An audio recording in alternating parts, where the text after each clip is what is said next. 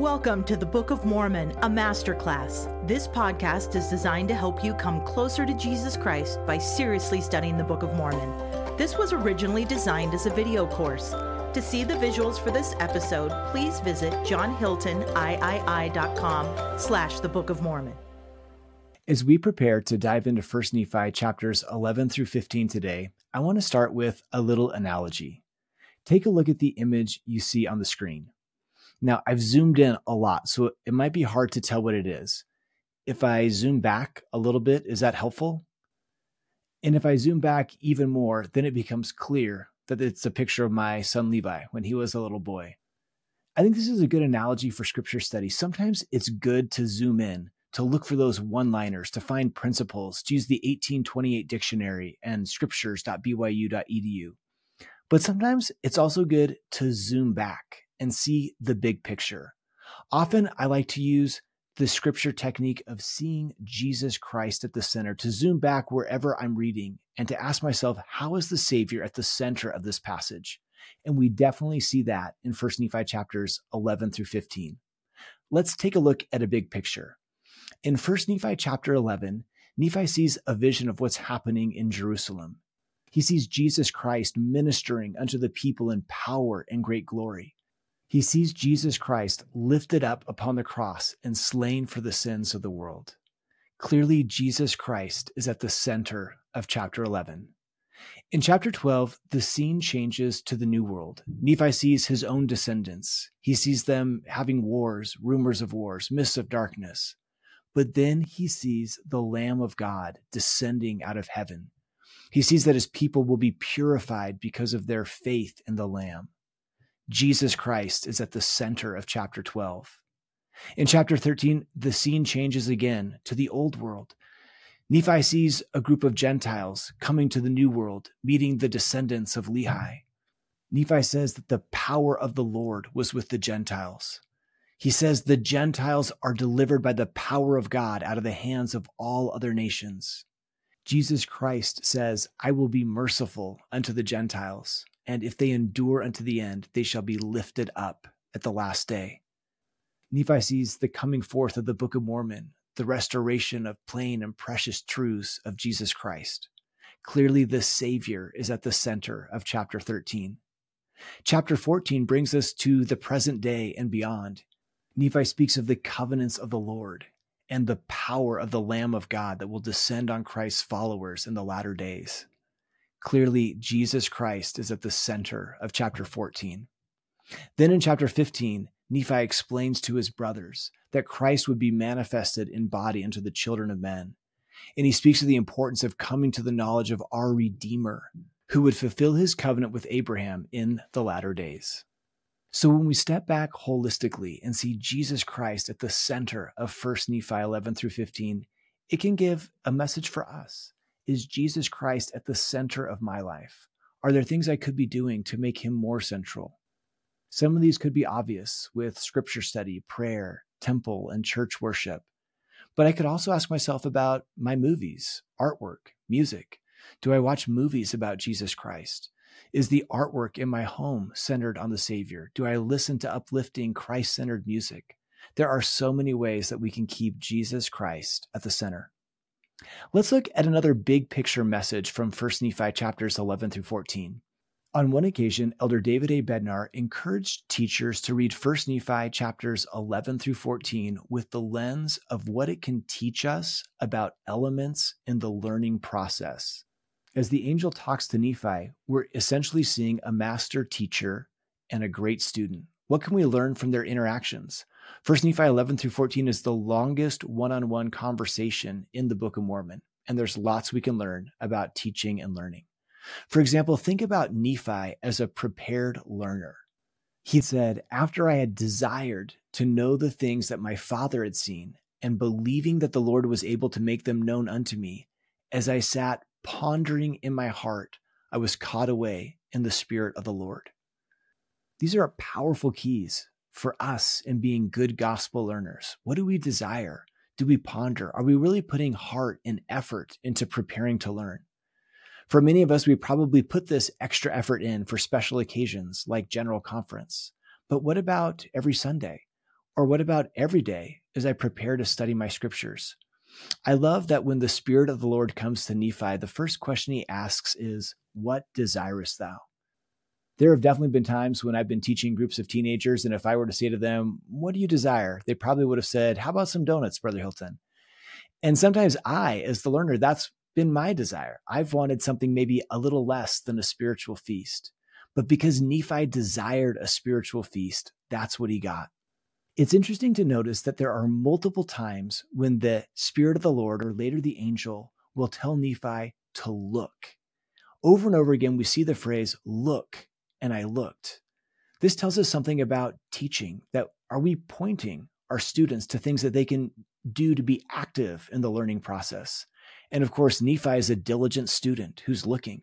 It's not just the phrase, "Look, and I looked." The phrase, "Behold, and I beheld," also appears multiple times. And if we were to use our trusty friend, the 1828 dictionary, to see what the word behold meant at the time of Joseph Smith, we see that it means to fix the eyes upon. So altogether, Nephi says, "I looked" or "I beheld" more than 20 times in these chapters. Clearly, Nephi is an active learner, and he has a teacher who's helping him find things in the scriptures. I know what you're probably thinking. Brother Hilton, I wish I could read a whole article on teaching and learning ideas from 1 Nephi 11 through 14. Wish granted. I actually wrote a 20-page article on this topic, and my mom told me it was amazing. She might be the only person who's actually read it, but just in case, I've posted it on the course website if you'd like to check it out. One of the things that Nephi sees in his vision is a young person, maybe about 14 years old, who would change the course of the world. Prophets, not just Nephi, but others, saw this person in vision centuries in advance. This person had a divine vision, and God chose this young person for a special mission. Now, it probably sounds like I'm talking about Joseph Smith, and this does describe him. But in his vision, Nephi actually sees Mary, the mother of Jesus. I think it's interesting because perhaps some faith traditions so heavily emphasize Mary that maybe we've swung to the other side and not emphasized her enough.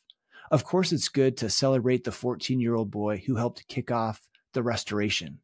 But maybe we can spend a little more time thinking about a 14-year-old young woman who helped kick off the redemption by becoming the mother of the Son of God. Nephi says, "I beheld the city of Nazareth, and in the city of Nazareth I beheld a virgin, and she was exceedingly fair and white. An angel came down and stood before me and said, 'Nephi, what beholdest thou?' The angel explained to Nephi, 'The virgin whom thou seest is the mother of the Son of God, after the manner of the flesh.' Nephi will go on to see the virgin again, bearing a child in her arms. The angel said unto him, 'Behold, the Lamb of God, even the Son of the Eternal Father.'" Did you know that in his vision, where Nephi is seeing centuries of events, he spends more time talking about Mary than any other individual? That says something about her important role. Nephi isn't the only person to emphasize Mary. King Benjamin and Alma will both prophesy of her. While we're talking about Mary, here's just a fun trivia question. Do you know in the Bible, what are the last words that we hear Mary say? They're actually in John chapter 2, verse 5, where Mary says, "Do whatever he tells you." I love this phrase. Jesus' father tells us, "Hear him." And his mother says, "Do whatever he tells you." Now, early in the teaching and learning process, Nephi is asked a question that he doesn't know the answer to. And I can't blame him because it's kind of a tricky question. The angel says to Nephi, "Knowest thou the condescension of God?" What does that word condescension mean? If we were to look it up in the 1828 dictionary, we see that it means a voluntary descent from rank and dignity, a relinquishment of just rights and legitimate claims. So when we think about the phrase, "Do you know, knowest thou the condescension of God?" I think we can read the word know perhaps in two different ways. Maybe it's know as in a factual, do you know 2 + 2 = 4? But we can also read it as know as in, do you know a person? Are you personally acquainted with the condescension of God? Or are you personally acquainted with Jesus Christ lowering himself for you? Once I was teaching a group of students and I asked them this question. Imagine I offered you a sum of money to lose all of the skills you've developed over the past 20 years. Basically, you would go back to being a baby. You'd have to relearn how to walk and talk, all the skills you'd developed. Would you do it for $1 billion? And a lot of my students would. But when I lowered it to 10 million, almost none of my students would lose their abilities. And that makes sense. We've worked hard to gain the abilities we've had. But think about it. The abilities that you and I have developed in our lives are so meager compared to those of Jesus Christ. The premortal Jehovah was willing to give up everything he had developed. That's the condescension of God, lowering himself to be with us, to strengthen us, to atone for us. Now, just like there's opposition in all things, and opposition to Jesus Christ is the great and abominable church. In 1 Nephi chapter 13, Nephi sees a church that is most abominable above all other churches. Note that at this point in the vision, there seems to be multiple churches, and there's one that's particularly bad. Nephi tells us that this church has taken away from the gospel of the Lamb many parts which are plain and most precious, and also many covenants of the Lord have they taken away. In all this have they done that they might pervert the right ways of the Lord, that they might blind the eyes and harden the hearts of the children of men. Now in chapter 13, there's a sequence that's really important, and it has to do with the coming forth of the writings of the apostles, or what we might see as the New Testament. So Nephi sees the Bible coming forth in purity from the Jews to the Gentiles. The angel tells him, after they, meaning these writings, the Bible, go forth by the hand of the 12 apostles of the Lamb from the Jews unto the Gentiles, thou seest the formation of that great and abominable church. They have taken away from the gospel of the Lamb many parts which are plain and most precious, and many covenants of the Lord have they taken away. Then in verse 29, we read, after these plain and precious things were taken away, it goes forth unto all the nations of the Gentiles. So notice the sequence. There's the Bible written in purity. The great and abominable church does some naughty things with it, and then it goes forth unto the Gentiles. Now, when I was growing up, sometimes I heard that the Catholic Church was the great and abominable church. That is not the case. Note what Dr. Stephen Robinson said. If we use the term Catholic for the church Constantine made the state religion in AD 313, the New Testament, as we know it, was already widely circulating. That is, the plain and precious parts had already been removed. The Catholic Church of the 4th century was the result of the apostasy, not the cause. What exactly was the great and abominable church spoken of in chapter 13? Well, that's been lost to the sands of history. But notice how in chapter 14, Nephi uses the phrase great and abominable church a little bit differently. In chapter 13, there was lots of churches, but in chapter 14, there are only 2 churches, Nephi tells us, the church of the Lamb of God and the church of the devil. Again, when I was younger, I assumed that the Church of Jesus Christ of Latter-day Saints was the church of the Lamb of God and that all other churches must be the church of the devil. That definitely was not very charitable towards my wonderful Catholic, Lutheran, and evangelical friends. Later, I came to understand what President Dallin H. Oaks taught. He said this description suggests the contrast between those who believe in God and seek to serve him according to their best understanding and those who reject the existence of God. This great and abominable church must be something far more pervasive and widespread than a single church as we understand that term today. It must be any philosophy or organization that opposes belief in God. And the captivity into which this church seeks to bring the saints will not be so much physical confinement as the captivity of false ideas. Nephi's vision is what we might call an apocalyptic vision, where there's symbolism being used. The church of the Lamb and the church of the devil are meant to show us polar opposites. And it's like Nephi is asking us, which team will you be a part of? Now, I know what you're thinking to yourself. Brother Hilton, I wish I could read a whole book on Nephi's vision. Wish granted. There is such a book, and I've linked to a free version of it on our course website. But for now, let's continue forward with Nephi's vision of what will be happening in the latter days. This is an exciting part of his vision because he's describing our day. In 1 Nephi chapter 14, verse 12, Nephi says, I beheld that the church of the Lamb, the saints of God, were upon all the face of the earth, and their dominions upon the face of the earth were small. Have you ever wondered why there are so few members of the Church of Jesus Christ of Latter-day Saints? I've had people say to me, well, if your church is the true church, why don't more people know about it? Well, we're trying to spread the word. But I also think it's interesting that Nephi saw in vision that the followers of the Lamb would be small in number. Nephi continues, I beheld that the great mother of abominations did gather together multitudes upon the face of all the earth among all the nations of the Gentiles to fight against the Lamb of God. And I beheld the power of the Lamb of God, that it descended upon the saints of the church of the Lamb and upon the covenant people of the Lord, who were scattered upon all the face of the earth. And they were armed with righteousness and with the power of God in great glory. I beheld that the wrath of God was poured out upon that great and abominable church. Now, things in this vision are really starting to get exciting. God's power is with his people, but the enemies are really strong and it seems scary. And just then, Nephi's vision breaks off. The angel tells Nephi that the apostle John is going to write down the things that Nephi has seen and will continue to see, but that Nephi shouldn't write them down. It seems pretty clear that what Nephi's seeing in vision is John the Revelator and the book of Revelation. There's a lot of similarities between the book of Revelation and 1 Nephi chapters 11 through 14. For example, in both instances, an angel reveals information. There's a question-answer exchange between angels and prophets. Then there's the phrase, the Lamb. The phrase, the Lamb, appears almost exclusively in the book of Revelation in the Bible. And 80% of the time that the phrase, the Lamb, appears in the Book of Mormon is in 1 Nephi chapters 11 through 15.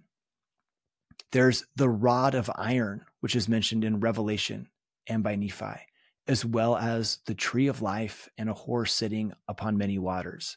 Now, this isn't the time to do a deep dive into the book of Revelation, but if we were to summarize the book of Revelation in 2 words, it could be also a great summary of 1 Nephi chapters 11 through 14, which is simply Jesus wins.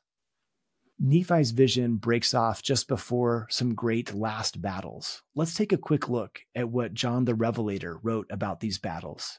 He said, I saw heaven opened and a white horse. He that sat upon him was called Faithful and True, and in righteousness he doth judge and make war. His eyes were as a flame of fire. On his head were many crowns.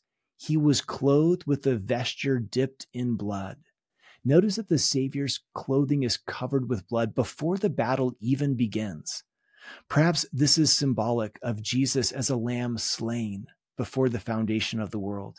He's already been fighting and conquering on our behalf. John continues, the armies which were in heaven followed him upon white horses. Out of his mouth goeth a sharp sword, that he should smite the nations. He shall rule them with a rod of iron. I think that's especially significant as we think about the centrality of the rod of iron in Lehi's vision. John says, I saw the beasts, the kings of the earth, their armies gathered together to make war against him that sat on the horse. The beast was taken, and with him the false prophet that wrought miracles. These were both cast alive into the lake of fire, burning with brimstone. Isn't it interesting that we see this buildup starting in Revelation chapter 16 of the Battle of Armageddon? There's the dragon and the beast. It all seems so terrible. But once Jesus shows up, there's no battle at all. The beast is all talk, no walk. In other words, Jesus wins. I love this analogy. Imagine that you were watching a sporting event that you care deeply about, and your team was far behind with only 1 minute left on the clock. It looked like there was no hope. What if you knew from the very beginning that your team would win? The experience would be totally different. You wouldn't be stressed for that last minute of the game. You'd be confident. You'd be excited to see how things will work out. We can see the same thing in our lives. It's certain that we're going to face troubles and difficulties. But when we deep inside know that Jesus wins, it can bring great comfort. I love what a pastor named Judah Smith said.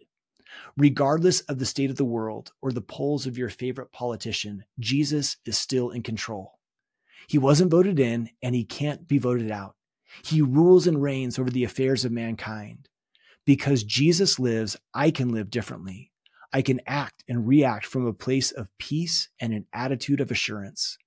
Jesus is in control of my past, my present, and my future. Despair over my past failures or fear over future problems cannot control my present because Jesus rules with me in peace.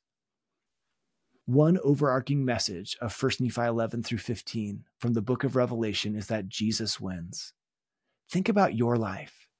How does deeply knowing that Jesus wins help us? We'll talk more about this in our next class, but one of the things that I've thought would be helpful with the Book of Mormon, a masterclass, is to hear the stories and experiences of participants in this course from around the world. Recently, I was talking with a member of our masterclass, Carrie Yost, who shared with me an experience of how knowing that Jesus wins helped her as she faced an extremely difficult time. In 2020, I became really sick with an autoimmune disease called ulcerative colitis, and it stole everything. It felt like I wasn't able to do anything because I was sick. And so I had to give up all of the things that had somewhat made me me. And when you lose all of it, you find out who you are and what your self-esteem and everything else is based on. And I had to quickly ground myself in my knowledge of the Savior and in his atonement and his ability to heal us even when we're not healed. And I knew pretty quickly that he had a plan for all of it, that he knew exactly what I was feeling, exactly what I would choose to bring out of this. And because of it, I have been able to share with the world my belief in Jesus Christ, my knowledge that he's there, that he's my Savior, and that his atonement has saved me. And I'm so grateful for the difficult times because they help us understand him and what he did for us. I personally have been blessed by Carrie's music, and if you'd like to take a listen to it, I've linked to it on the course website. Nephi's vision ends in chapter 14, and that takes us to 1 Nephi chapter 15. In today's class and our previous class, we've already touched on a lot of details from this chapter, but I want to highlight just a couple of lessons. First, Nephi tells us, I was grieved and overcome because of mine afflictions, for I considered mine afflictions were great above all, because of the destruction of my people, for I had beheld their fall. As readers, we already know what's going to happen to the Nephites, but think about how traumatic this must have been for Nephi. And I love what happens next. He says, after I had received strength, I spake unto my brethren. This verse doesn't tell us how much time Nephi took between feeling down and discouraged and going to speak to his brothers. I wonder if it was hours or days or weeks, but I love that no matter how much time it was, Nephi took some time out to receive strength. There are going to be times when we need to do this as well. After Nephi received strength, he talked to his brothers who had some questions for him about the things that their father had taught. When Laman and Lemuel were confused, when they said, we don't understand, I love Nephi's response in 1 Nephi chapter 15, verse 8. Have ye inquired of the Lord? This is a great question for us in our own personal lives as we face difficult, complex questions. Are we inquiring of the Lord? This is also a really important question for us as parents, leaders, and teachers. People are going to come to us with difficult challenges and personal questions, and it can be tempting to draw just on our own storehouse of wisdom and knowledge. But ultimately, what matters most is helping people connect with God. Maybe sometimes if people ask us a challenging question, we can respond with, have ye inquired of the Lord? I remember I had a conversation with someone once, and that was the advice I gave this institute student. Well, I could tell that he took it to heart because sometime later, when I asked all of my institute students if they could share with me some advice for how I could improve in my gospel teaching, this student wrote down, Brother Hilton, have you inquired of the Lord? We're going to have lots of challenges and difficulties in our lives. I hope that in today's class, we've seen the big picture that Jesus Christ is at the center. He wins. And because of that, we can have peace. Yes, we're still going to have difficulties and trials, but when we do, we can inquire of the Lord. He'll answer our prayers and give us the guidance that we need. Thank you for listening today. We hope you'll rate this podcast and leave a review. It really helps others discover it.